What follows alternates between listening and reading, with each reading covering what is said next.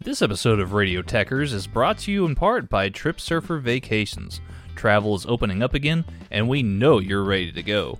Trip Surfer Vacations has great all-inclusive packages for your next beach vacation and all the info you need to know about your next trip. So whether you're headed to the Cancun, Cozumel, Cabo, or the Caribbean, Trip Surfer Vacations has you guys covered. We even have partnerships for European adventures as well. So we know you're ready to go. Visit TripSurferVacations.com and let them know that Radio Techers sent you. Y'all have fun out there.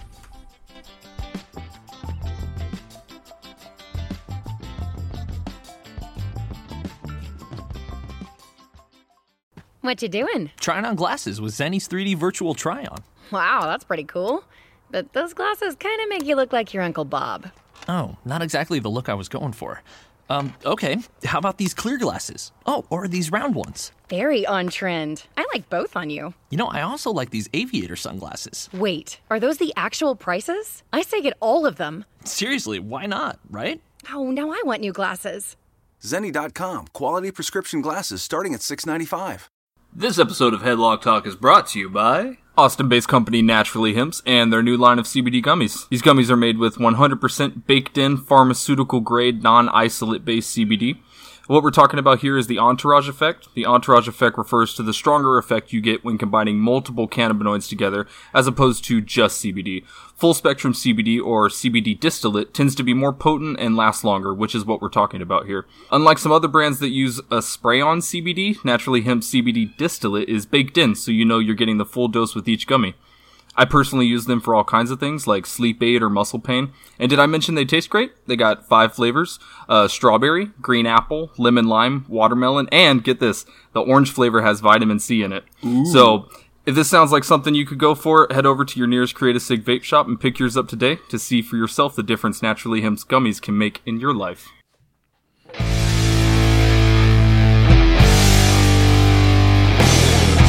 It is Sunday, March the 8th, and WWE Elimination Chamber is officially in the books, ladies and gentlemen. And that means just one thing. Yes, Headlock Talk is going to break down the good, the bad, and the ugly, and we're going to get all of your hottest takes and burning questions right here on today's show. Hot takes.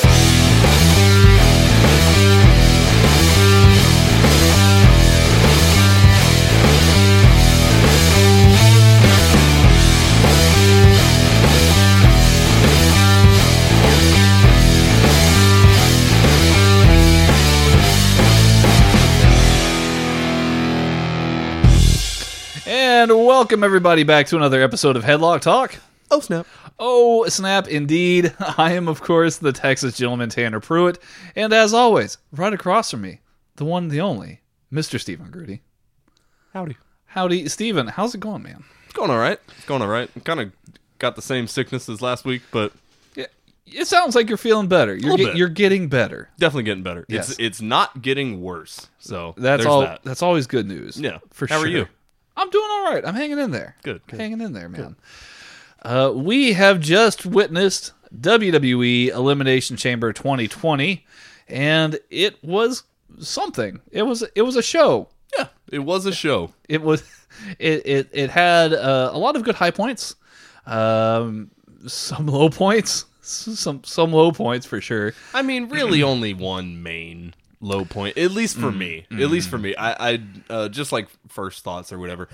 I did like the show. The show's Yeah. good. It's definitely one of the better WWE shows that I've seen in a while. We'll go into my thoughts on the whole Elimination Chamber pay-per-view format as a whole. Yeah. But all in all, it was a pretty good show.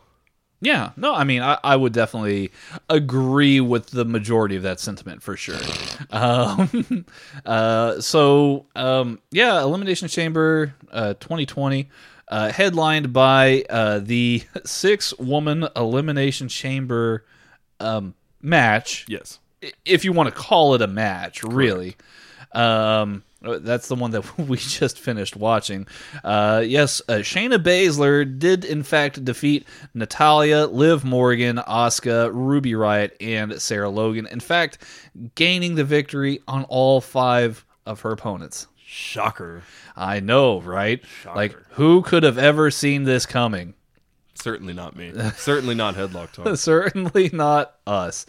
Actually, let's be real. We've definitely called this. We called it, yeah. Yeah. Whatever. We're not the only ones. I wouldn't, I mean, we're far from the only people who've predicted that this would happen, of course. But, yeah, no, this main event, it was, I think it was less of a match more than it was, You want to jump into the main event right away? yeah, I mean, it's fresh in my mind here, and we Yeah. can talk about the rest of the show, but, I really like kind of this tweet here by Mr. Warren Hayes at Mr. Warren Hayes on Twitter. He says, the story of this match is getting Shayna over. She's super dominant and running through the competition. This isn't a match. This is a story. Right. This should not have been the main event, especially not a pay-per-view main event. And I absolutely agree 110% with what Mr. Warren Hayes is saying here. Yes. It's spot on completely. Shayna is supposed to be, for better or worse, a Brock Lesnar type character. Right. Somebody who is supposed to run through the competition and be seen as a formidable foe to Becky Lynch because, let's be honest, they've only got about a month until WrestleMania. Right. And they gotta make Shayna look really strong. Yeah. So at the top of the show, I said there was one main low point of the show. Yeah. This was it. Okay. Yeah. I did not enjoy this match at all. It was very boring to me. But I'm glad that Mr. Warren Hayes brought that up, that this really isn't a match. This is a story, and this is the continuation of a storyline. And I think I mentioned that as we were watching it as well. So my problem with this match is twofold. One, this is what happens when you try to jam a storyline into a certain match gimmick instead of the other way around, where you make the match gimmick give some validity to the storyline. So what we have here is an Elimination Chamber match, which, I mean, for all intents and purposes, should be a very good match, right? But as you said, this match was here to make Shayna look like a monster. Yes. And so what you get is her eliminating every single person with the exact same combo, and we get at least 4 minutes of her just walking around in the ring because she's eliminating people so quick. And I understand that, yes, this is the story you're trying to tell, but does it make the match good? No, it absolutely doesn't. Yeah. And the second thing, the second problem I have with this match is the main problem I had with Shayna Baszler in NXT. All of her matches in the exact same way. And this match was the same thing. She eliminated everyone using the exact same 3 moves. Yes, and I don't think you're wrong with how you feel about the match, and I don't think it can be emphasized enough that it was the exact same 3-move combo that put each of her 5 opponents away to finish off the match. I mean, Asuka was certainly the one that was the most formidable opponent of hers, and I think that I would want that match to be revisited sometime in the future. I mean, yes, Shayna looked dominant here. It looked fine. I don't know if they were simply just trying to use the same magic that they had when they did the Royal Rumble match with Brock, and Brock ran through half the competitors before, Drew McIntyre eliminated him, or, if that was even part of the formula. I don't know. But yes, for me, this is not a match. This is simply a device to further the story of Shayna and Becky Lynch headed into WrestleMania. Yeah. That's really what it is here, man. Yeah, no, 100%. And I think part of the main problem here, and I'm tangenting a little bit, but part of the main problem here is you shouldn't have a yearly Elimination Chamber. You shouldn't have a yearly Hell in a Cell. You shouldn't have a yearly Extreme Rules. You shouldn't have a yearly TLC match. It makes all of those matches mean way less. And you get in situations like this where there's a story that needs to be told in order to build to WrestleMania, but you're putting it in a match that it will not work correctly. You know what I mean? Well, You're basically forced to pigeonhole that storyline into this match. Yes, I would say that's correct, right? Like the gimmick match pay-per-views are generally not super effective, but I will say that we should break into the card here and kind of go over it, see how we feel at the end. But yeah, the main event here. I mean, if you watch the whole show, great. But I mean, if you had to pick out a match that's worth skipping, I mean, save yourself the extra half an hour. The main event is not our cup of tea. Yeah. But Hey, if you're a big Shayna Baszler fan, might be right up your alley. hey, of course, yeah. So- I mean, if you're a big Shayna fan, go for it. But if you're a fan of any of the other ladies in this match, then yeah, you might want to give this a pass. The pre-show for WWE Elimination Chamber 2020 was the Viking Raiders taking on Kurt Hawkins and Zack Ryder for some reason. Yeah. I don't know. Yeah, I think that was just about it. Yeah. Match did not go longer than 5 minutes. Yeah, it was fine from what I saw. I was only alright. saw snippets of it, but I mean, it was It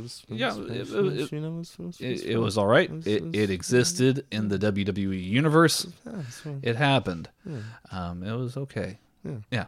So, I just don't understand why it would be like a face-to-face matchup like this here, especially with the Viking Raiders feuding with Seth Rollins' disciples. right. Yeah. Right with AOP. Yeah, I don't. It doesn't make a lot of sense to me. I mean, maybe they're catching on to the fact that no one watches pre-show, and they're just like just throw some guys out there. Go out there and work. Yeah. I don't know. Opening match, however, was Daniel Bryan and Drew Gulak, in which Daniel Bryan won with the Yes Lock in a little bit over 14 minutes. This was pretty good stuff. Yeah. Very technical, good mastery of the technical aspects of wrestling. Yeah. Both guys knew what they were doing. Very vicious spot in the match where Drew Gulak does a throwing. He throws Daniel Bryan, I guess, in performing a German suplex. I guess because Daniel Bryan thought he was wrestling Brock Lesnar. Right. And Daniel Bryan landed right on the back of his head. Really nasty looking spot. Really Hope, crank that neck. yeah, hope Daniel Bryan's okay. For sure. But yeah, it was a decent match, I thought, overall. Yeah, Nothing, I mean, nothing wrong with it. I thought it was a pretty good match. It didn't like knock my socks off or anything like that, but I did like the story that they were telling with Daniel and Drew, and how like every time Daniel would go for like some kind of submission, Drew would get out of it and perform the same submission, kind of this like everything you can do, I can do better kind of thing. And I think they did that really well. The overall spots in the match, or I guess the momentum of the match, you know, it was good. It wasn't like crazy or anything like that. I think the story of the match is really what put it over for me. But yeah, I mean, good opener. Good opener. One more thing that I'll put over here real quick regarding that match. I liked how Daniel Bryan ultimately also put over Drew Gulak at the end there. He pointed to Drew and then they did the yes. Yeah, and then he kind of like clapped, or like, you know, he like did the Vanna White, like, hey. The gesture, yeah. He's like, this guy here, you know, you need to watch out for this guy. So it's a nice endorsement. Yeah, for sure. By Daniel Bryan for Drew Gulak. Excuse me. Next match on the card, we had Andrade defending the WWE United States Championship against Humberto Carrillo for about the 9,000th time, it seems. Right. I mean, thankfully, maybe not thankfully, I don't catch a lot of Raw nowadays, right? So I actually haven't seen a lot of their matches before. I'm familiar with Andrade, obviously. I've seen Humberto Carrillo wrestle, you know, several times, but not like a lot. But yeah, man, seeing these guys together, got great chemistry. I mean, I don't necessarily endorse having the same match 9 times in a row, but if the guys have as good of chemistry as these guys do, I can kind of see it, you know? Yeah, I mean, they do have good chemistry together. I do enjoy that. Humberto Carrillo's chemistry also with Angel Garza is quite good as well. But yeah, I mean, I guess my big gripe is how many times are we going to see Humberto Carrillo challenge for the United States Championship only to come ever so close and then falling short, right? Right. It seems to be the repetitive finish that they've had recently with him, whether it be with AJ Styles or with Andrade for that matter. I do like the idea and the prospect of, I guess, what's the best way of going about this? Maybe like Andrade and Angel Garza obviously should make a fantastic tag team. And I thought that that's where they should go, is drop the title to Humberto, so that way Angel Garza and Andrade can challenge for the tag team championships. I think that would be great. Them and the Street Profits would have excellent chemistry together. Oh, man, yeah, absolutely.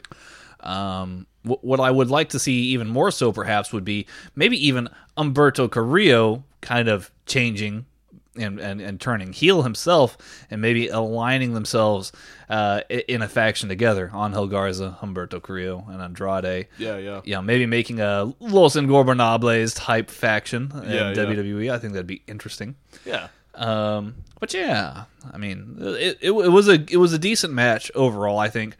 But if you've seen one of their matches, I think you've seen them all. They've both got such great chemistry, but I don't think you would particularly miss anything in this match, perhaps. I feel that, yeah, for sure. I mean, my if I had to complain about something, which I don't have to necessarily, You don't have to. I mean, if I was going to, I'd say I went a little long, but that's fine. You know. Yeah, I mean, it was only about 12 minutes long, which, I mean, that's not bad. It felt longer. I don't know. You know what was the longest match on the card, however? The next match, where The Miz and John Morrison retained the WWE Tag Team titles inside the Elimination Chamber against the New Day, the Usos, Heavy Machinery, Lucha House Party, and, of course, Dolph Ziggler and Bobby Roode. You mean Shawn Michaels? Yeah, Shawn Michaels and Bobby Roode. Yeah. Exactly. This match was... I think it was good in parts, right? Right. I think that the start of it is good. Obviously, whenever you put the New Day and the Usos together in some kind of match, whatever it may be, it's gonna have a good start, and it should be a good match throughout. Lucha House Party, they brought something different to the table. Oh, yeah. I liked their inclusion in this match here. I think it was very, very well done, especially with some of the spots that they brought. Definitely added a different dimension to the match. For sure, yeah. Me personally, I think the like you had kind of alluded to, the first half of the match was just that much better, just slightly better than the last half of the match. I think with they did a lot of the like crazy fast paced like momentum very well in the first half, but then once Lucha House Party was eliminated, once Heavy Machinery was eliminated and everything, it was very and again, New Day and Usos, they're great, right? Yeah. But you're giving me this fast-paced momentum, this crazy action, these big spots, and then it just kind of grinds to a halt all at once. And, I mean, I don't know. It is what it is. I do think the first half of the match was better. But, I mean, it was still a good match. You know, still a good match. Yeah, I think it was a decent enough Elimination Chamber match. I think that there is certainly a right way and a wrong way to do tag team Elimination Chamber matches. Right. I think this one was done about as well as you could probably pull it off. My big issue with it is, I think as the match progressed, I think everybody was getting very, very tired, and in some spots they were getting very, very sloppy. Right. There were definitely plenty of botches. There was, of course, The Miz, who he certainly has the worst kicks in the business. I can't. I really can't like Get him, Tanner. I mean, there's no other way of saying it. Yeah. They are. You compare his yes kicks to Daniel Bryan's yes kicks, and the difference is like night and day. Right. I don't know. Lucha House Party, though, man, I'm very impressed. I'm very impressed by what they did. I mean, there was that huge spot there. I think it was with Lince Dorado, right? Where he like he climbs on top of the chamber one of the chamber pods, and then he like disappears for a little bit, and then he's like the camera pans out, and then at one point you see him like doing monkey bars across like the cage, and you're like on top of the cage, right? Like hanging from the top of the cage. Yeah, an unreal amount of athleticism to be able to do that. First off, and then like they all kind of like dog pile in one spot, and then he does like a shooting star press, like off of the top of the entire cage, and then like he crashes into him, but like hardly anybody catches him, unfortunately. Yeah. I think he even like kicked off the top of the ring or the top of the whole cage. Like that spot was crazy. Like that made the whole match for me. Like personally, like just seeing that, like you said, the athleticism needed to perform that. That I hate when companies use this word, but innovation. That it's a very innovative move. So it was Very really dangerous cool to see. move, yes, but very innovative. Very dangerous for sure, but he agreed to it. So Yeah, I mean he chose to do it. yeah, it was very cool though. Yes. You of course have the four frat brothers, The Miz, John Morrison, Dolph Ziggler, and Bobby Roode, who really didn't ever make any physical contact with one another. Not that I recall. Right. Though this match again was 33 minutes long, so I mean, you guys can correct me if I'm wrong on that. You can go back and see for yourselves if they ever made contact. Yeah. They should all form a faction together. I really do feel like that would be the best possible move for all four of them, is just to have this terrible faction. Yeah, dude, the fraternity boys. Yeah. It's perfect. It's absolutely perfect. Project Hollywood. Yeah, there you go. They all like, Give us a call, WWE. yeah, let's do it. Yeah, But a fine match, I thought, overall. it definitely felt 33 minutes. I'll yeah, say that. yeah. Towards the end, like I said, kind of started to drag a little bit. It's still New Day Usos in there, so it was good. But yeah, Yes, I would say it was solid. it was good. It was good. Yeah. It was fine. Yeah, But apart from this match being just fine, just good, we move on to what I felt as though was the match of the night by a pretty significant margin. I mean, this might be just our opinion, but Aleister Black defeated AJ Styles in a no disqualification match. This was very well done. AJ's whole thing was attack Aleister's legs. That's where all the striking comes from, Yep. or at least a good majority of it. That's where the black mass comes from. Very smart on AJ's part. I would say it could be certainly argued that AJ took a lot of this match. And gave, there was very little room for Aleister to kind of, I guess, rebound and go on the offense himself. But the parts where he did was very, very good. Of course, Gallows and Anderson are at ringside because this is a no disqualification match. They were going to try and stay as impartial as possible and not get involved too much. right. I think that this match here is a good example of how to use Aleister Black in a no disqualification match. And I think they used the blueprint for the Adam Cole and Aleister Black match that they had in NXT. If you've never seen that match before, I think it was NXT TakeOver Philadelphia. Certainly one of my favorite NXT matches, and probably overall one of the best NXT shows ever put on. Yeah. That was a good blueprint for that one. So if you've seen that match, you'll definitely see similarities in this match here. When it came to, I guess, weapon usage, Aleister Black is the weapon, right? Like, that's how you're supposed to use him. He's the weapon. He doesn't need to use anything else. Right. He He did use some kendo sticks a little bit here and there, but that was about it. That was to help him mount his comeback, I think. Right. Right. There's a really cool spot, Meteora through the table. Yeah. by I was going to Black. mention that. Yeah. That was a good move. That was a cool spot, and that furthers the point you made with Aleister Black being the weapon. I don't think he didn't put that table there. AJ Styles did, and so that's a really cool thing. Also, like, yes, he put him through the table, but he wasn't necessarily meaning to necessarily, he didn't set it up. So it kind of furthers that point that you made. No, of course. I mean, it's this is actually, like I said, a very, very good match, I thought. Yeah, I mean, basically the finish comes where Aleister looks like he's about to win this match. Gallows and Anderson jump in, they attack him. It's 3-on-1 beatdown, just like we've seen in the couple weeks prior to this. Right. And the lights go out. The bell gongs. Boom. Yeah.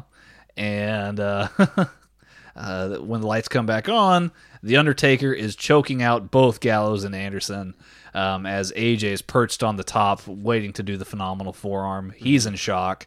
So he jumps to I guess, attack the Undertaker. Undertaker knows what's coming.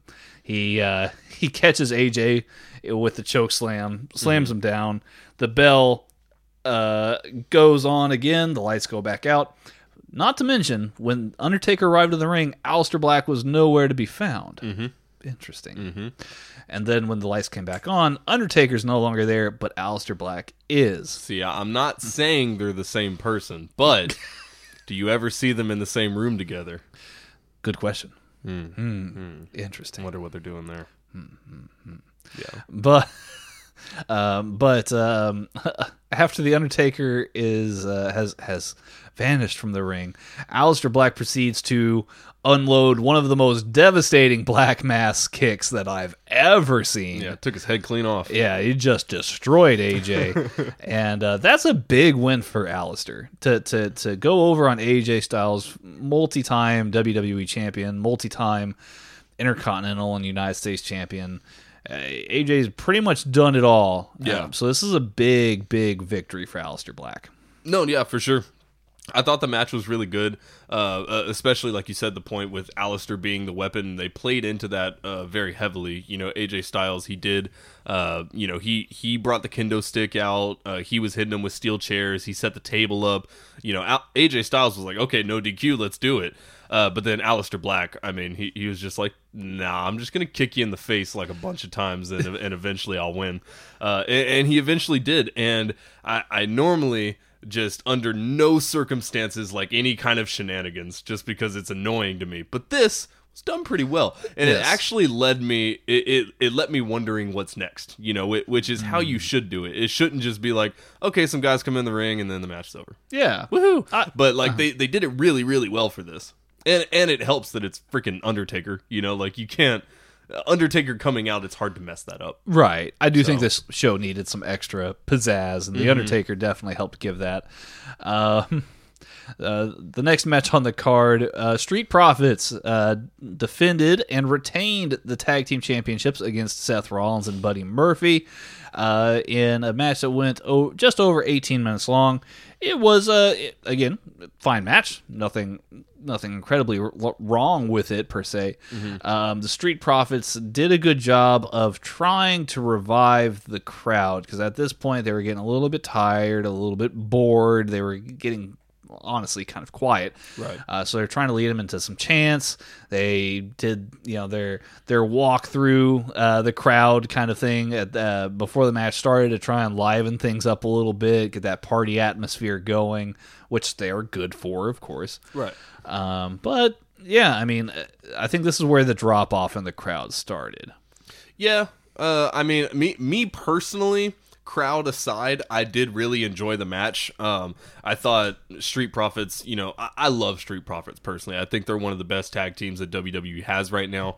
They're very good with crowd interaction, very good with tag moves, and just overall, just keeping like the fire going. So that's one reason I'm glad that they retained here.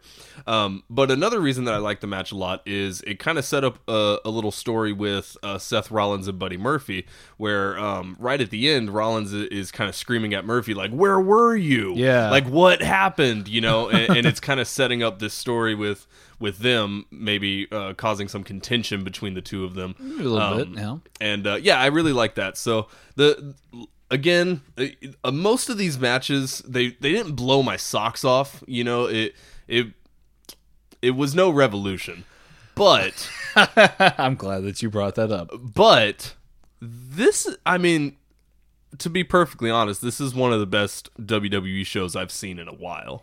It was, like you said, it's not going to blow you away, but I think it was solid enough to at least be satisfactory for most people, I would say. Right.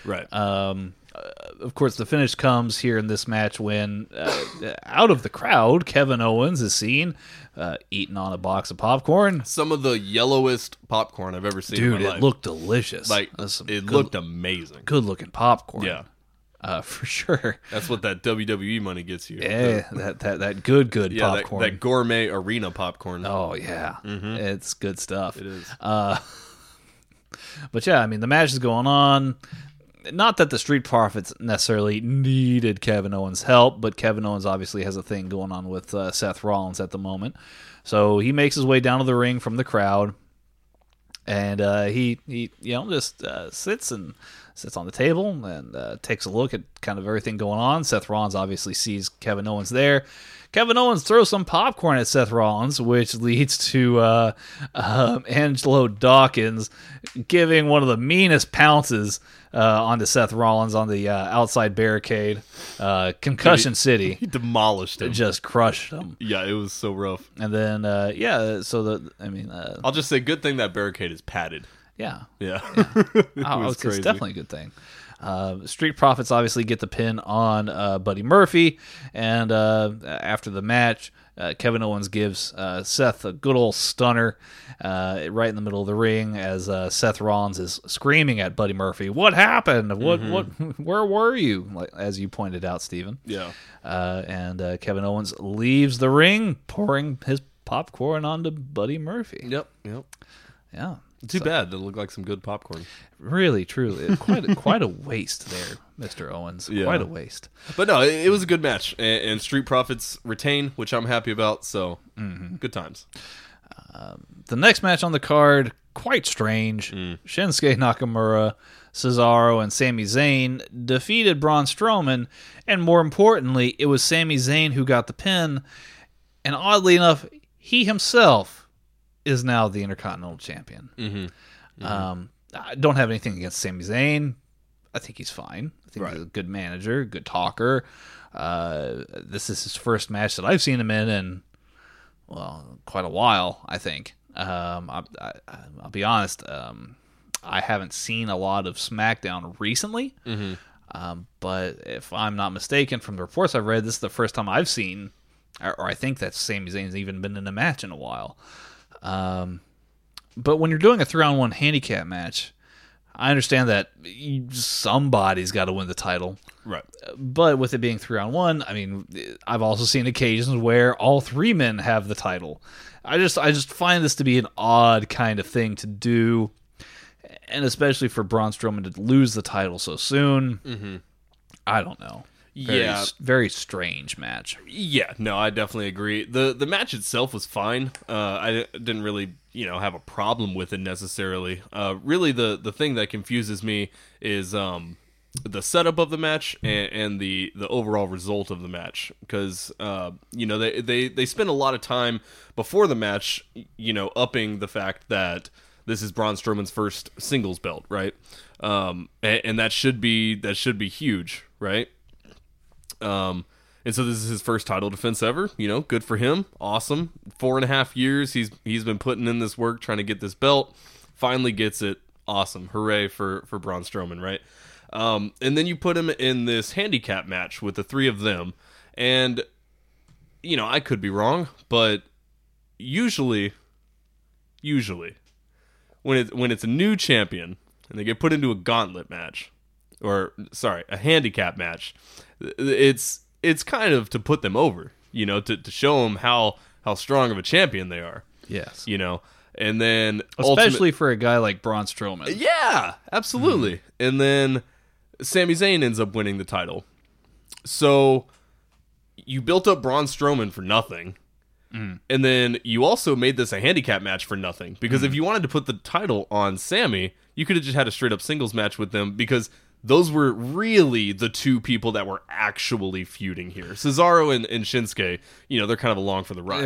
Yeah, kind of like bystanders. I mean, you could have still had Shinsuke and Cesaro screw Strowman somehow and still got, Sami Zayn the title. I'm sure that'd be fine. I don't know, man. It's just kind of weird. Like, I don't... It's fine. Sammy's the champion now. Cool. Whatever. I wish that Braun was, because I'm a big fan of Braun, but they seem to hate him. So, whatever. My main problem with it is just like the setup and the result, and it, like, why? Just why? Yes. I would agree. And then, of course, you have the main event. We've covered Which that. we've talked about. Yeah. Pretty, fairly extensively. Yeah. And going straight into the main event after this match... It's very didn't do it any favors. Very flat. The crowd was very flat, Yeah. Which is unfortunate. I mean, this show, much like a lot of WWE shows nowadays, that end up being, fair to decent. They start strong. They have good moments. They definitely have good matches. But somewhere along the line, the crowd fades out and things start getting really ugly after that. This is a problem. And I'm glad that you brought up AEW Revolution earlier, right? Because it was only a week ago. And right. Again, talk about two events where, AEW did this crescendo to the main event very, very well, even though that tag match was just like mind-blowing. Yeah, right? yeah. Midway in the card, that was a mind-blowing match, and then they still kind of crescendoed everything to the main event. And this here, it was like watching somebody walk up a flight of stairs only to trip and then fall all the way back down the stairs. I don't know, man. It was... Look, like, WWE should simply just... I don't know... Can they just watch some AEW and maybe learn some lessons? Like, can that just be a thing? Like, I don't know, man. And look, NXT is no innocent bystander here either. I thought that the most recent episode of NXT was, as a hardcore NXT fan myself, I found that show to be awfully disappointing. So, I don't know, man. Two cage matches on one NXT, and both were pretty flat. Yeah, which that's crazy for there to be two cage matches on the same show and have a hardcore fan be like, come on, Yeah, and like, I don't want to stoke the flames, the flames of the war or whatever that's going on between the two. Stoke. Yeah, I mean, we're all wrestling fans. It's all wrestling. We should, if you like WWE, that's great. If you like AEW, that's great. I want to like WWE, and I do too. And I do to a certain degree. That there's this show in particular showed us that there are bright spots. There are bright spots. There are highlights. There are good matches. There are good wrestlers. It's just the overarching story. Yes. And overarching... The overarching direction of things. Yes. It is really the main problem. And I'm really not sure what it is. Like I really don't know. Part of me thinks that they want this to be where it's going. And they're going to do whatever it takes to get to there, whether the fans are liking it or not, right? But then at the same time, with AEW, they seem to know where it's going and are going to do whatever it takes to get there. But the ride is fun. Yes. And what's interesting or curious or confusing to me is, where is the disconnect with WWE that's making that ride no longer fun? For me, at least. And like I said, if you love WWE and you love everything they're doing right now, more power to you. And I'm not trying to attack you personally. I'm trying to attack you personally. Okay, well, Tanner hates you. Okay, Tanner hates you, but I don't hate you. No, I'm kidding. I know Tanner shares my same viewpoint on this. Yes. And I really just don't know. I've been watching AEW exclusively for the past, I don't know, month and a half at this point. And going back to, watching clips on Raw, clips on SmackDown, Elimination Chamber, I don't know where the disconnect is. And we can do the age old, oh, it's Vince, he's so out of touch, and He's getting old. and that there could be some truth to that for sure, but at the same time, this company is full of talented people, whether that be on the roster of wrestlers that are on TV every day, or the people in the back room that are putting this team together. It's full of talented people. Yes. And me personally, I'm not convinced that Vince is the problem. Now, yeah, right, hot takes. Not really, but Whoa. and I'm not saying he's not at all the problem at all. He could be a piece of it. But there's something else going on. It can't just be Vince. Because AEW seems to be kind of doing the same thing. Okay, that didn't come out right.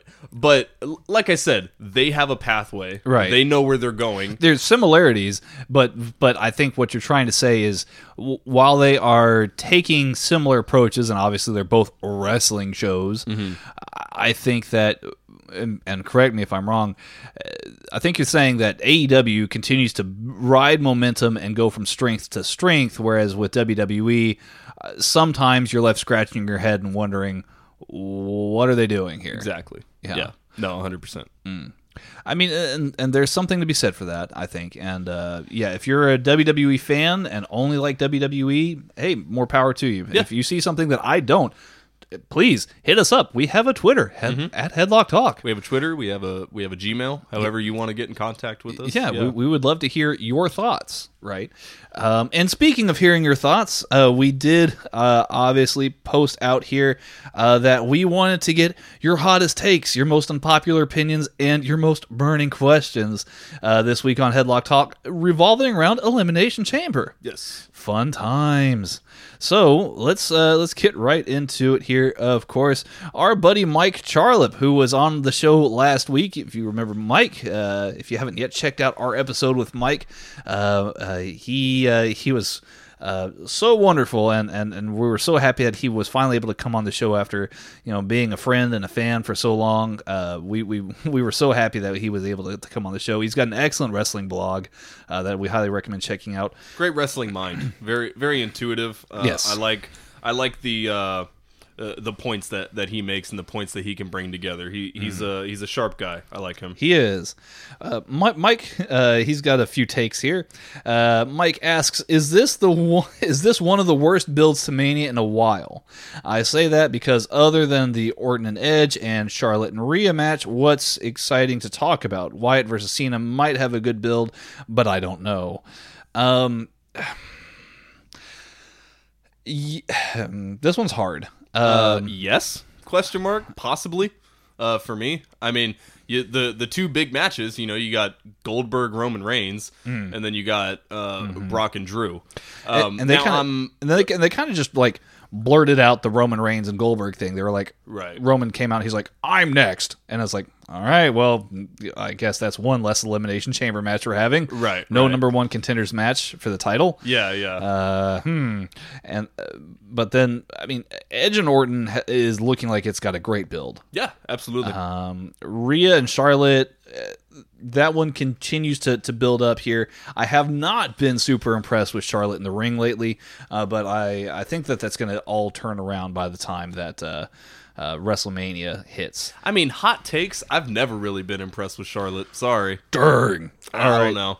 Buried. And that match makes no sense to me. Like, okay, yeah, Charlotte held the NXT Women's title. That's cool. But, like, that's the only thing holding that match together. And, like, I understand Finn Balor going back to NXT, but that's a full-time switch. What if Charlotte wins? Well, then she's going to be NXT champion, and she'll probably be on NXT TV for a while, I would imagine. Hopefully. But, I guess, yeah. But then... we have the Drew and Brock match. That looks like it has some decent build going. Yeah, it's got some decent build. They made me eat my words a little bit at Royal Rumble. Surprisingly, I thought Royal Rumble was great. The men's Royal Rumble, at least. Even though Brock ran through half the roster, and if you've listened to Headlock Talk before, you would think, oh man, Steven's gonna hate that. Somehow they did it. Somehow they did it, and they did it well. Yes. So that's got good build. But yeah, this Goldberg Roman Reigns match, man. It's not even that I don't want to see it, because I don't, but it's not even just that. This match makes me mad that it's happening. It makes me mad. And again, I could go on the whole diatribe of part-time champions, blah, blah, blah. You've all heard it, you know. But you got a part-time champion and a guy that I give no craps about. So it's just like, that's your biggest match? Cool. Have fun with that, guys. That might be the biggest headline of this episode is Steven self-censoring, right?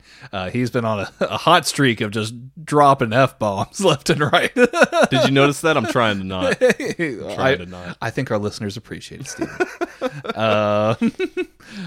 Mike also brings out another hot take. Ricochet should go heel and be managed by MVP and never talk ever again. Let MVP do all the talking, assuming he can get out of this burial that Vince put him in. Man, why am I okay with that? That's actually, yeah. It's not the worst idea ever. It's definitely not. I think that you should just... Ricochet can actually cut a really good promo. If you've seen his work in PWG, you would know that for sure. I think the problem is that he has a writer who scripts his promos. I think that that's a bigger part of the problem with WWE as anything, is that they just don't do the shooting from the hip, not shooting per se, like as in like, you know, one of them shooting on the other one. They do write some of that stuff in sometimes. Yeah. But if you just let Ricochet just be Ricochet, I think you're going to have a good time. Yeah. But, I mean, is that going to happen anytime soon? Like, let's be real. I mean, they let some people do it, but they need to let everybody do it. Right. Like, you're not going to... That's how AEW gets their guys and gals better, is they don't do scripts. They just, hey, go out, do your thing. And they get better at cutting those promos. Look at Britt Baker. Britt Baker got exponentially better at cutting promos. 100%. And there was hardly much writing to it. Like Cody Rhodes gave her the idea for the Whataburger line when she got all that heat when they came to Austin. Yeah. But that was about it. Like it's very minimal input. So yeah, I mean, if you let Ricochet be Ricochet, it's gonna be a lot better. Yeah, I do like MVP though. MVP, So. he can talk. Yeah. He's a good talker. He can talk. Yes. One last one here from Mike. If Brody Lee is Jake the Snake's client, I hope he really is, would Jake's promos be enough to put Brody over the top and finally be a true main eventer like he should have been in WWE? That is also up to how Brody performs in the ring. Yeah, for sure. I will say that promo was insanely good. Like insanely good. And me personally, I watched that promo like 6 more times over the course of the week after Dynamite. And man, if if Jake can just keep that momentum going and that like that passion that he had, I do think that he'd be able to go over. I mean, like you said, it's definitely comes down to how he performs in the ring, but I mean, it's AEW, yeah, right? Like I think the failure rate is very minimal, right?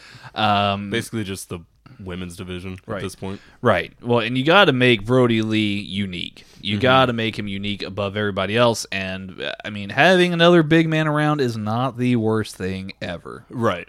I'm personally hoping that his client is Lance Archer, but we'll see. our friend Josh, who's opening, he's got his own wrestling network now, ladies and gentlemen. Josh Robinson, at Josh Robinson 00.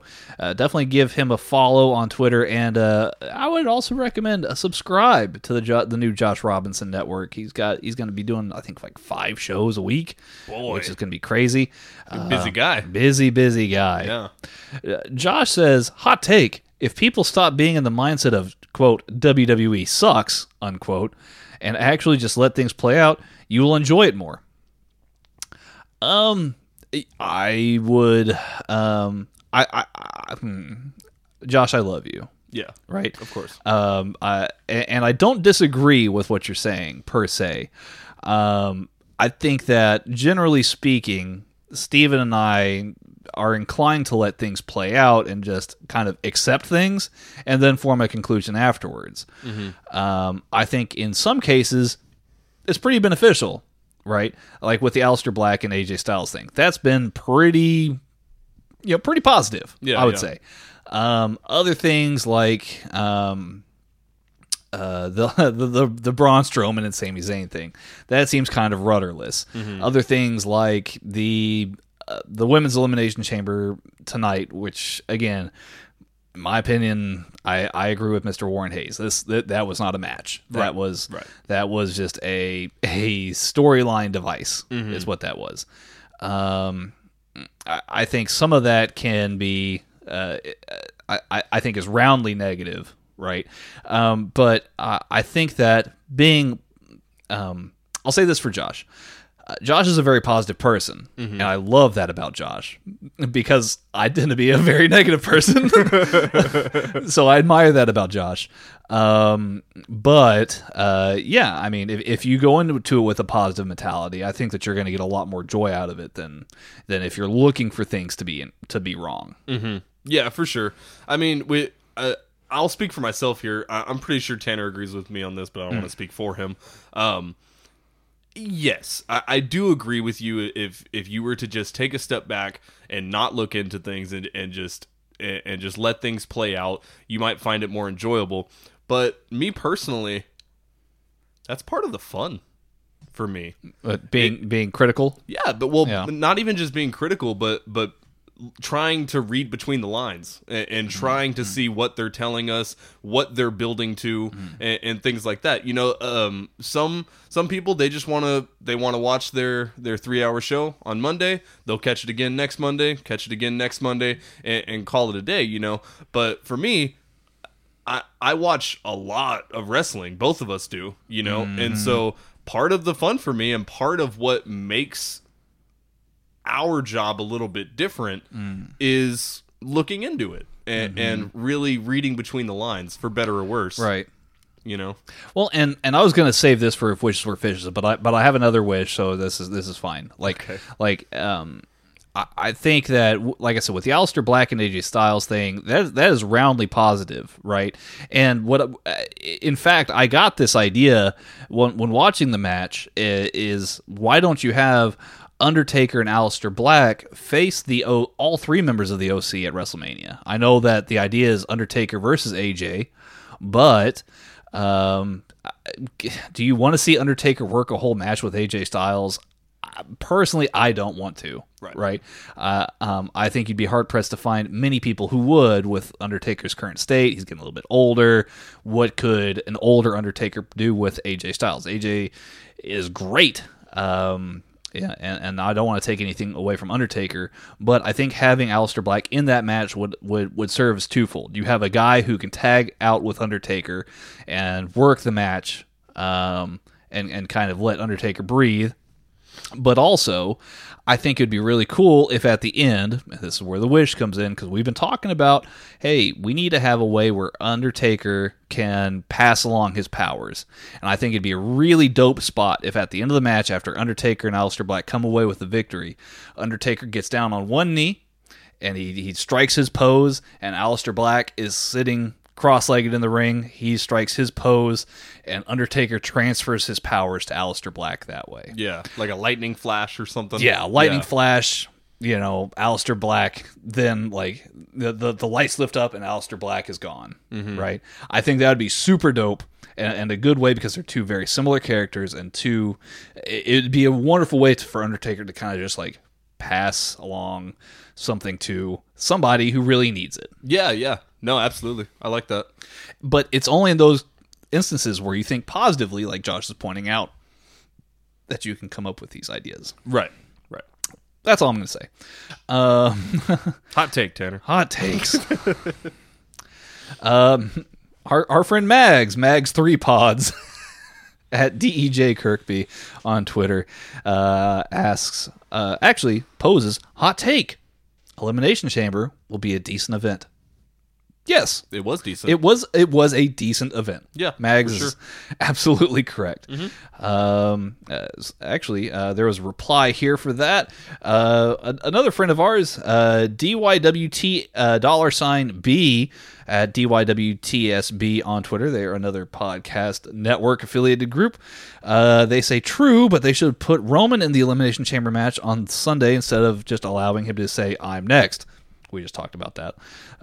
Beating Baron Corbin shouldn't allow him the ability to jump the line. Quote, but Mort, Roman never lost the championship. Quote, miss me with that ish. How many people? How many? He goes on to say, how many people have had to, in the eyes of the fans, earn that spot back by winning a match? Right. Again, this is our friend Mort, who we've actually had on the show before. Mort raises some good points. We've kind of gone over that already with like the whole Roman Goldberg thing. Confusing, but we'll see where this goes. I mean, this is just the beginning of WrestleMania season, really. Yeah. And our friend Anthony from the Anthony Talk Stuff show at A Talk Stuff on Twitter. 2 takes. I love this. The first take. Marty Jannetty was a coward. Sorry, I'll say this again. Marty Jannetty was a coward and jumped through the barbershop window to escape Shawn Michaels. He's referring to the infamous barbershop massacre where Shawn Michaels introduced the world to Sweet Chin Music and kicked him through a glass pane. I see. Yes, I think Marty Jannetty is certainly a coward, and he should have been afraid of Shawn Michaels. Look at the monster that Shawn Michaels became in the 90s and in the mid 2000s. That man had every right to be afraid of Shawn Michaels. Right. Take 2. Kota Ibushi and Kenny Omega versus the Young Bucks isn't mentioned enough in the greatest tag team match ever conversation. Yes, thank you. I was saying this last week. This is absolutely true. If you have not seen that match, you should subscribe to New Japan World and go watch that match because it was amazing. Yeah, that's not even a hot take. That's like truth. That's like no errors found here. This is some steam coming out of your ears right now. It's a wonderful match. Yeah. I love that match. Here's a hot take. Oh snap. Pro Wrestling Ratings at Rating Wrestling on Twitter says NXT UK is the best wrestling brand in the world. Is that hot or cold or just common knowledge? Oh man. Well, I'm not gonna say you're wrong. Because, we just got through with talking about if you like one thing, cool. If you don't like the other thing, cool. However, it's either New Japan or AEW for me. I don't think... Now, there's a lot of NXT UK guys that are great, right? I'm a huge fan of Mustache Mountain. I love me some Jordan Devlin. Love me some Walter. But, come on, man. Like... Really? Here, let me put your mind at ease here.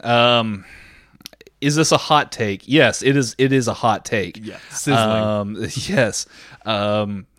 You see, there's this little promotion also in England called Progress that basically has virtually put NXT UK on its back and carried it up a large mountain in terms of killing the, quote unquote, killing the UK independent scene. The UK independent scene is not dead. But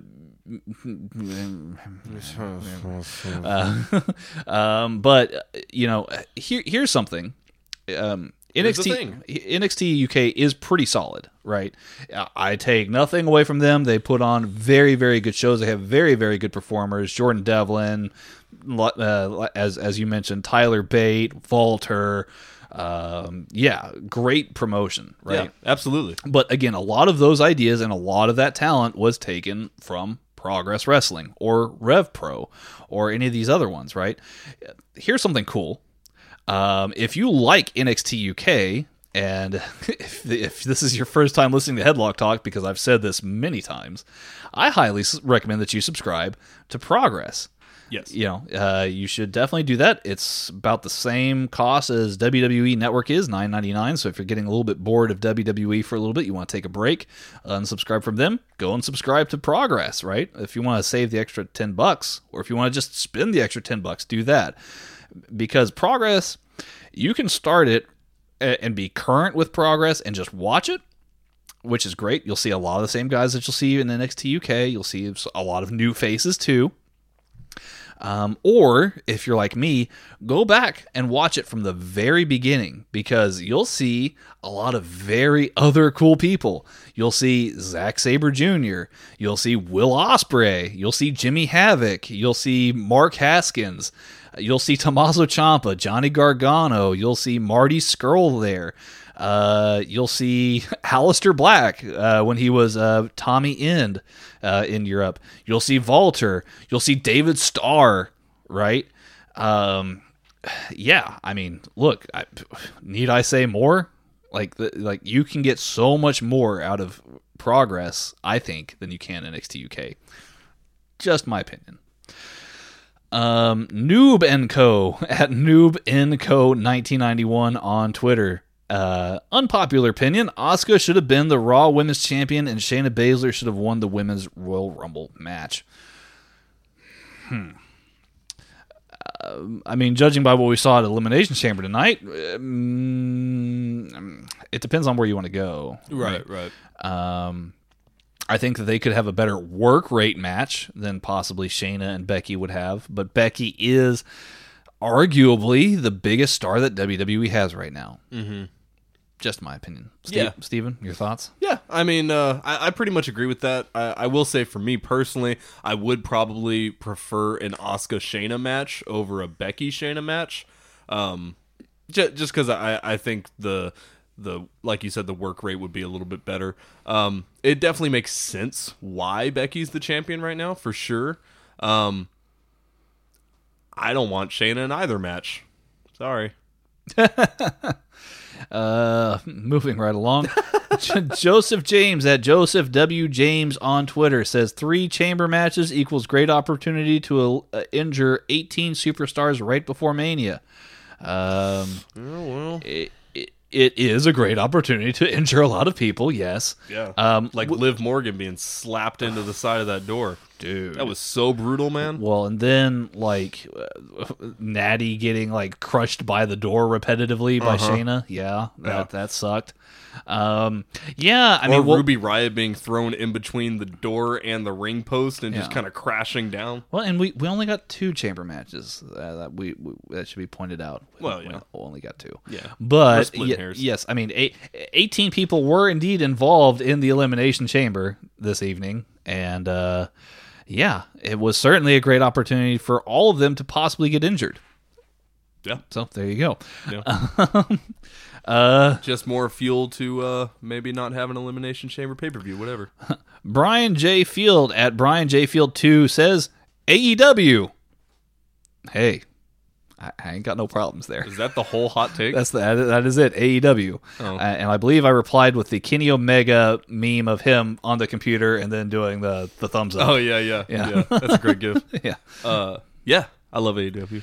I mean, what do you want me to say? They're great. Yeah, AEW's pretty sweet. I'm eating it up right now. Yeah, I mean, they're going, like I said, from strength to strength. Mm-hmm. Mike on Twitter, he's got a couple of beer mugs, the Italian flag, a slice of pizza, and an ice cream cone. A man of culture. Yes, quite like it. indeed. At Italian Habs Mike, says, and this is on Twitter, of course, chamber matches has lost its appeal. Early ones were the best. The first one in 2002 was the best one. I agree with that, actually, 100%. Last real good one was 2010 when HBK cost Undertaker the World Heavyweight title. Lack of proper build and predictability has it over the last 5 years. I can definitely see Mike's point here. I do agree that the first ever Elimination Chamber match was likely the best one. Though, gosh, man, Shawn Michaels had some awful ring gear in that match. Just incredibly atrocious. Because that's what's important here. Yeah. Well, you'll have to see these pants, man. Yeah. It was cringeworthy. Okay. You're like, whatever, I don't care. Stop going on about his pants.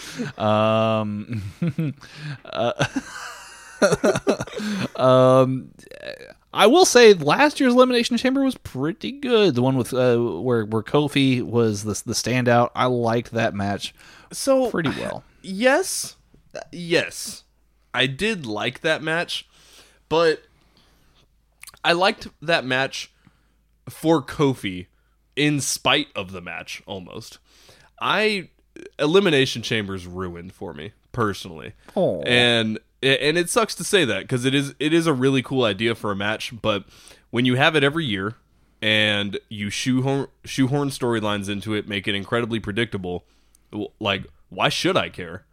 You know? And yeah, last year's Elimination Chamber match, it wasn't a bad match. It was a decent match. It had Kofi, started Kofi Mania. That was great. But that was great in spite of the match, not because of the match, in my opinion. So I firmly believe it would have been better had it not been that match. Elimination Chamber is a nothing match for me now, unfortunately. And again, I'm not trying to take shots at people. If you love an Elimination Chamber, I'm happy for you. I'm super happy for you. Yeah. I got nothing. They give me nothing for it. Like, why? I don't care. I don't want it. Whatever. Fair enough, Steven. Cash Daddy wins at GIF Daddy wins. They say this promo will age well, and it's a promo where Liv Morgan's talking about how she's going to go to WrestleMania and face Becky Lynch. I'd have to go back and watch it. Well, I mean, it's just her saying that she's going to go on to WrestleMania and face Becky Lynch. That's the whole promo. That's about it. That's not even a promo. I mean, that's a sentence. It sums it up. I mean, I can't play the promo for you here for this podcast. Copyright. Yeah.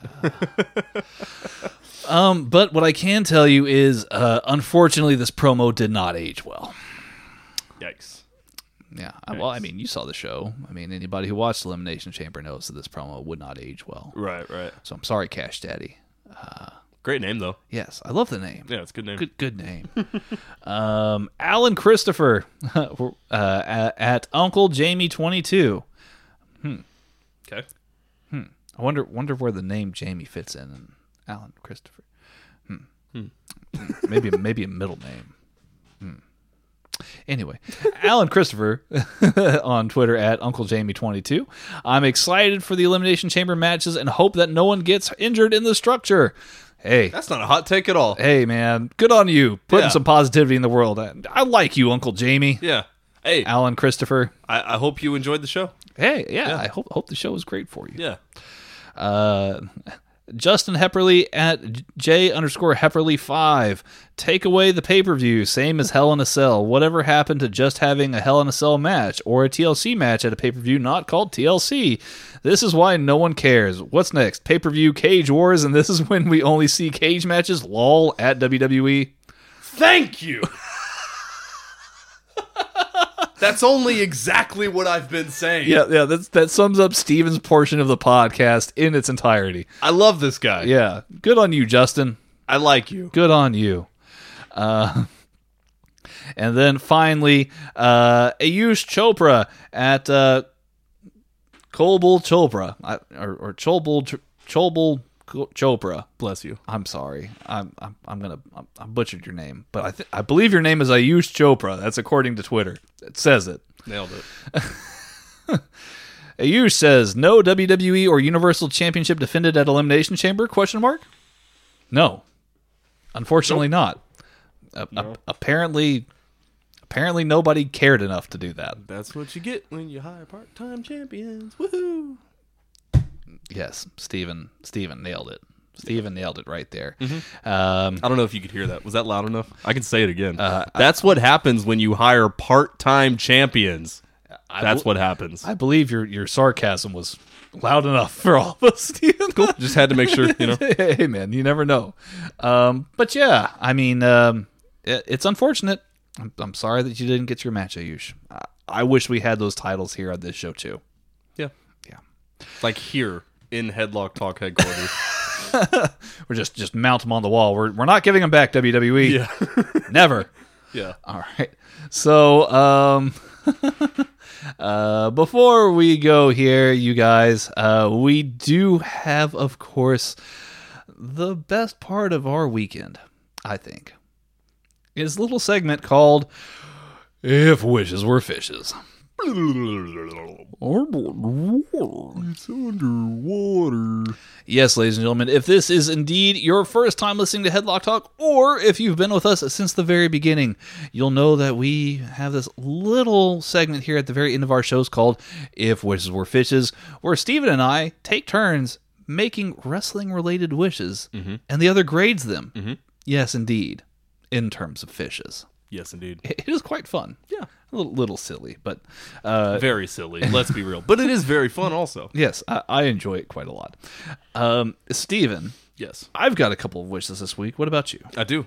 Yeah, let me hear yours. I always go first. I want to hear yours first. Ooh. Oh, crap. Do you want me to go first? Ooh, no. Okay, go ahead. No. This feels right. This feels good. Okay. You're making the listeners uncomfortable. Let's go.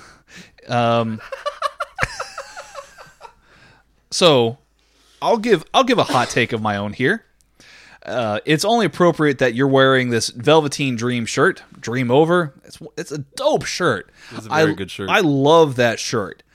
What I did not love is the closing cage match, the main event of NXT this week, where Velveteen Dream beat Roderick Strong in the steel cage. Well, but did he? He actually lost that match. He actually did not beat Roderick Strong. What really happened here is that Velveteen Dream instead closed the cage on himself as Adam Cole was in the ring with him, because somehow, some way, that's what Velveteen Dream wanted all along. Velveteen Dream has been acting very heelish and very unface-worthy. Velveteen Dream is not a baby face in this feud here with Roderick Strong and Undisputed Era. Even though they took him out, they injured him and everything, Velveteen Dream's been attacking and harassing Roderick Strong's family. It's a very strange feud. And for this to all be a game in which point Velveteen Dream finds himself locked in a cage with Adam Cole because that's what he wanted all along, and for him to attack Adam Cole and then take the belt and pose on top of the cage with the belt, it's very strange. I don't like it, Steven. I don't like the direction of this here. I feel like Velveteen Dream... Let me be very delicate with this. Velveteen Dream should not be the guy who destroys Undisputed Era's destiny and mystique. Had he not gotten injured and had he been red hot, yes, I would say he's absolutely a guy who could do it, right? But he got injured. He's lost some momentum. He's not looking nearly as sharp in the ring as he was previously. I have nothing against Velveteen Dream. I love him as a performer. He's great. But I don't think he's the guy to do this, right? So, long story short, if wishes were fishes, Velveteen Dream actually challenges Adam Cole before TakeOver Tampa Bay. And there's a point in the match where Roderick Strong gets the title and he accidentally hits Adam Cole and almost costs Adam Cole the win. If it weren't for Kyle O'Reilly and Bobby Fish jumping in the ring, giving Velveteen Dream total elimination, Adam Cole would have lost the title. But thankfully, in spite of Roderick Strong, Adam Cole retains the title. And after the match, Undisputed Era is all in the ring, and Adam Cole is just pointing his index finger and just jabbing Roderick Strong in the chest. You almost cost us this. You almost cost us everything. How could you be so stupid? And Roderick Strong, if you've noticed, this isn't the first time that this conversation would be happening between Cole and Strong. This isn't the first time that those feelings have ever come up. And Roderick Strong looks down at the ground and looks up at the fans. And he kicks Adam Cole in the gut and gives him a backbreaker and then runs out of the ring before Bobby Fish and Kyle O'Reilly can do anything about it. And then he cuts a promo and he says, I'm tired of all this. Adam Cole, I'm going to be the one to break Undisputed Era. I was the one who built it. I've been with it. You wanted me to come into Undisputed Era. I don't need you anymore. And it sets up Roderick Strong versus Adam Cole at NXT TakeOver Tampa, because Roderick Strong, not Velveteen Dream, would be a good champion to ride into post WrestleMania weekend. There's a lot to that. There is a lot. There is a lot to it. I do like it, though. I do like it for sure. And especially, I mean, we've talked about this before, you know, Kyle O'Reilly, Roderick Strong, and, you know, for me, to a lesser degree, Bobby Fish. They're all capable of a fantastic singles run. Oh, yeah. You know? Yeah. For me, Kyle O'Reilly especially, but Roderick Strong for sure. And, I mean, what a great way to break up Undisputed Era by using a member of Undisputed Era. I really like that, for sure. The only way that Undisputed Era can be destroyed is for it to destroy itself. So. Yeah. And it keeps the mystique and the power of Undisputed Era intact, you know, because no one came in and disbanded them. They imploded on themselves. Yes. You know, I do like that. Well, and think about this, too. Velveteen Dream and Adam Cole would undoubtedly have a great match. A great match. Of course. But think of how well Roderick Strong and Adam Cole know each other.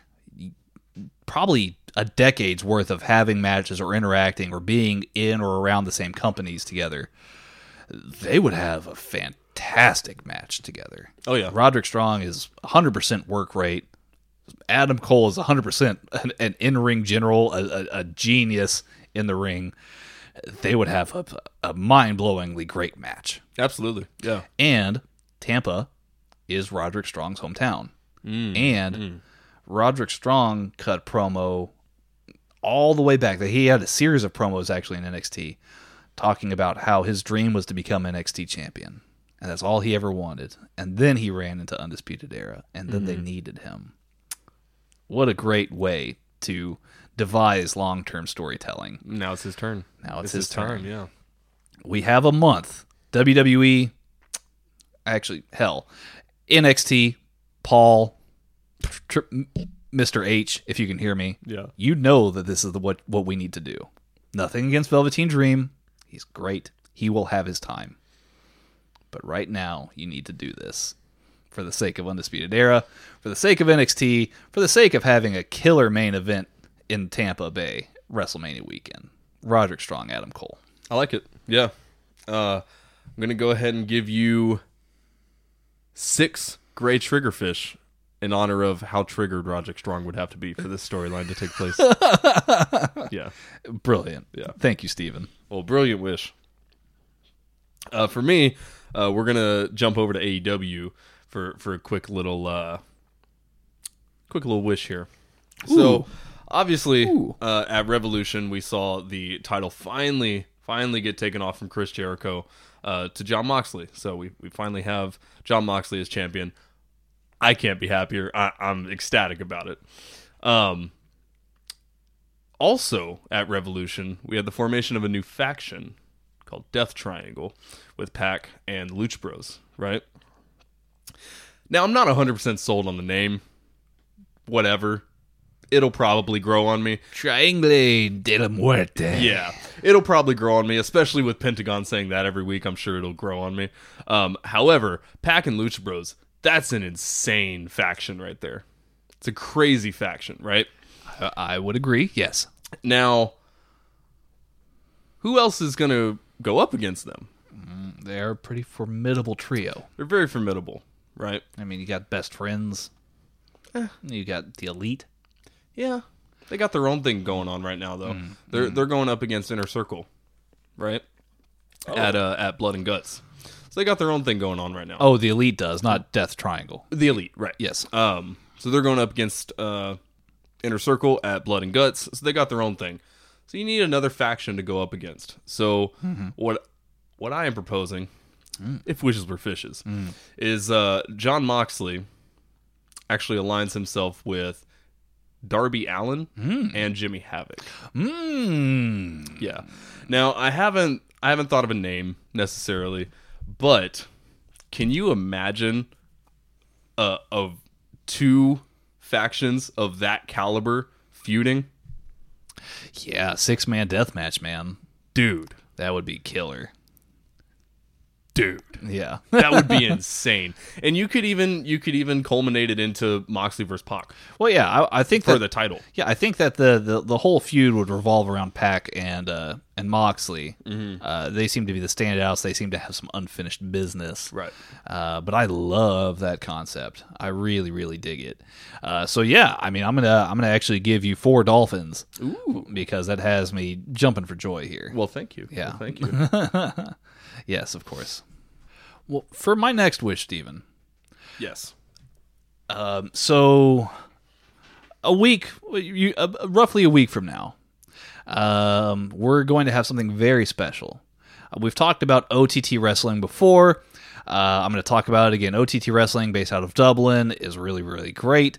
And right now, none other than one of my favorites, Mr. Independent, the Bernie Sanders of professional wrestling, the cream in your coffee, your favorite wrestler's favorite wrestler. He's really good at Twitter. He is. Yes. David Starr. He's the current OTT world champion. Jewish Canon. The Jewish Canon. And he will actually be taking on current AEW world heavyweight champion Jon Moxley. Yes. Yes. This should be something very interesting. David Starr says he will not be defending his title to quote-unquote imports. Yes, people brought in from other companies. And David Starr put he cut a particularly vicious promo about Jon Moxley at one of the previous OTT shows. He says, going from one billionaire to another is not a paradigm shift. It sounds like the same effing thing to me. That takes some brass. That takes some brass indeed. Well, if wishes were fishes, this OTT meeting between these two is not the last time that we see this here. What I would venture here is maybe we can bounce this off of your idea here with Pac and Jon Moxley. What if after Jon Moxley vanquishes Pac, David Starr hits the ring, he's in a hood and everything, and he attacks Jon Moxley, and we can't see who it is. He lowers the hood down off of his hoodie jacket. It's David Starr. Now this is on Dynamite? We do this on Dynamite. Damn. And everybody's like, oh my God, it's David Starr. And he does what he does very, very well, I think. He does his whole, I'm independent, I'm not here for you, I'm not with AEW, I'm not signed, I'm here as a real paradigm shift. And we have what is essentially what the Summer of Punk should have been, right? Which is just a completely revolutionary act where David Starr and Jon Moxley feud all summer long, to the point where David Starr at whatever pay-per-view AEW does at the end of summer, he says, Jon Moxley, I'm challenging you for your AEW title, and if I don't win it, then I will leave AEW. And that's it. You know, after that, David Starr can say, I've done AEW TV in the USA. I'm out. Yeah. All the while, he'll still do all of his normal independent dates. He's not signed to AEW. He's just there to put on a great program. And I feel as though it would be awesome. David Starr would equal ratings, I feel like. He's one of the best promos in the business. He's one of the best talents in the business. He deserves a big spotlight. And considering he's lowering his independent dates right now, he's gone from Germany at the moment. He's doing select shows in Rev Pro, and obviously he's OTT's champion. I feel like something's in the works here. I feel like he's about to do something big. I hope this is the next big step. That would be insane. Like, really, truthfully insane.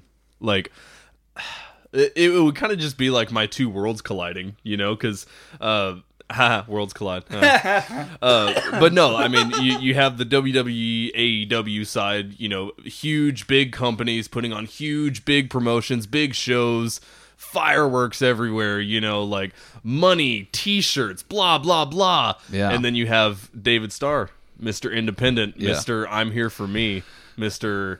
I'm here to put on a good show and screw you guys. And I feel like if you had David Starr there, like you could intentionally have him, like his merch table, like away on the other side of the arena from everybody else's merch table, and be like, look, I'm independent.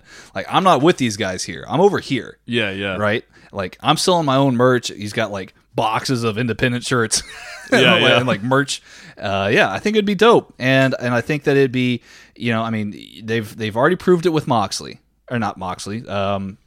Jeff Cobb. Mm-hmm. They will bring in somebody who's an independent talent, you know, somebody unsigned, and they'll use him. Absolutely. Why not David Starr? Yeah. 4 killer whales for killer fish. I mean, I don't have much to say about that wish. That yes, please. Like that sounds awesome. Yeah. I agree. Well, I would hope so. You wished for it. Thank you for the killer whales. You're welcome. You're welcome. For my next and last wish, it's kind of a cop-out wish, not gonna lie, but it's still one of my biggest wishes in the entire world of wrestling. Any promotion, any topic, really. If wishes were fishes, can we get rid of part-time champs in WWE? And I know I've talked about this before, and I'm sure I've wished for this before. But with this upcoming WrestleMania, I feel like it's even more important to talk about it now. And, you know, earlier on in the show, we had that conversation where there's a lot of similarities between what AEW is doing and what WWE is doing. But there's just something about WWE that's not working, right? And it's confusing, it's disheartening, it's frustrating. And what that is that your top titles mean nothing. That's really what it is. And I like WWE. I like the matches they put on. I like the mid card. I like the opener. Main events depends on what's happening, but I like those too. If we're talking about what AEW is doing well, that WWE is not, their big titles are on TV every week. Mm-hmm. Whether it's a title match or not, their champ is there. Their belt is there. It's being shown off. They tell you how important it is, and they show you how important it is. WWE, they're just like, oh, this title's crazy important because it's on Goldberg. Oh, this title's insane because it's on Brock Lesnar. Yeah. But Goldberg matches are terrible. 90% of Brock Lesnar matches are terrible. So why am I going to care about a belt that's defended 4 times a year in terrible matches? No, that's the problem. You raise really good points here, Steve. That's my problem. So if wishes were fishes, Drew goes over on Brock, and can we please just quit with the part-time champions? I'm not telling Goldberg to leave. I'm not telling Brock to leave. But hey, I get care it, about what you're doing, man. I get it, man. I absolutely get exactly where you're coming from. Right? 20 lobsters, because we need to take 40 of those claws and pinch WWE so they can wake up. Yeah. Thank you, sir. 100%. Yeah. Yeah. Well, ladies and gentlemen, this has indeed been an episode of Headlock Talk. Oh, snap. Oh, snap, indeed. We would like to gift you here Album of the Week. Album of the Week, of course, is where, yes, we recommend a piece of music for you to listen to. And for this week here, we're going to take a little bit of a trip away from Australia. Don't worry, guys. I love me some Australian psychedelia. Don't worry, Josh. We'll be back. Yeah, we're going to be back very soon. Yes. Because one of my favorite bands right now is from Australia. And but for now, we're going to throw this back here for a little bit of a classic here. Pink Floyd, very prolific, very high-profile band. They're one of the all-time greats.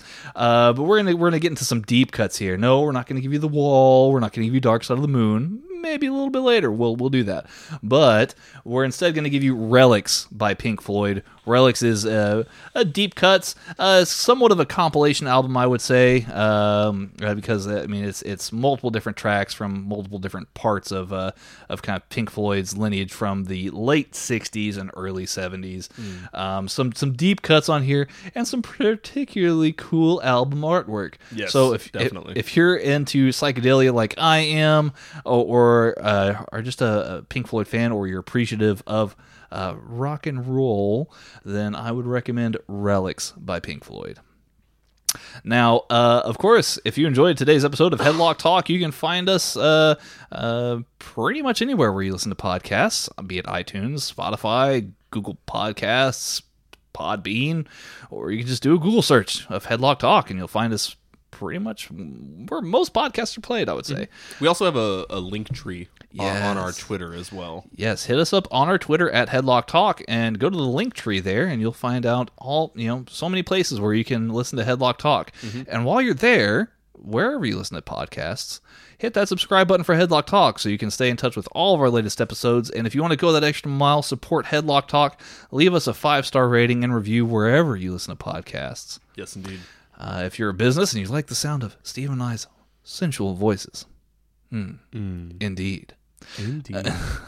You can hit us up at headlocktalk@gmail.com. Again, that's headlocktalk@gmail.com for business inquiries. We would love to help you sell your products. Oh, yeah.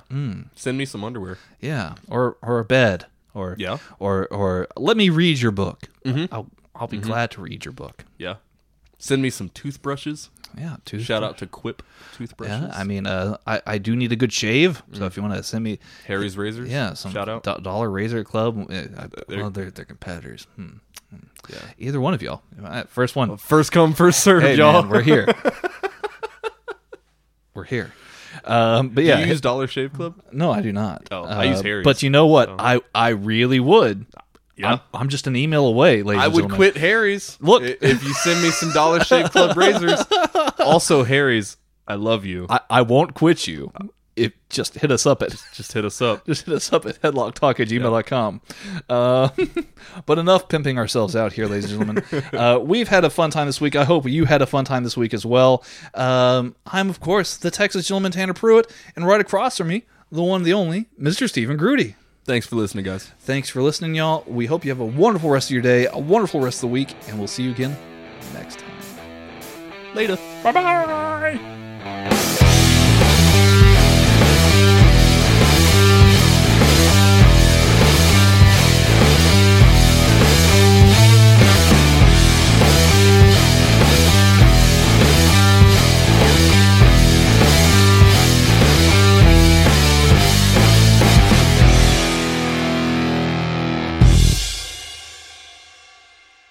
At General Motors, we make more than electric vehicles. We're helping to make the world a safer, more inclusive place for all. As the first automaker to support the Equality Act, General Motors celebrates and embraces diversity every day, especially during Pride Month. Which is why we're proud to team up with iHeartRadio to support Can't Cancel Pride and the LGBTQ+ community. Because everybody in means everybody. Learn more at gm.com.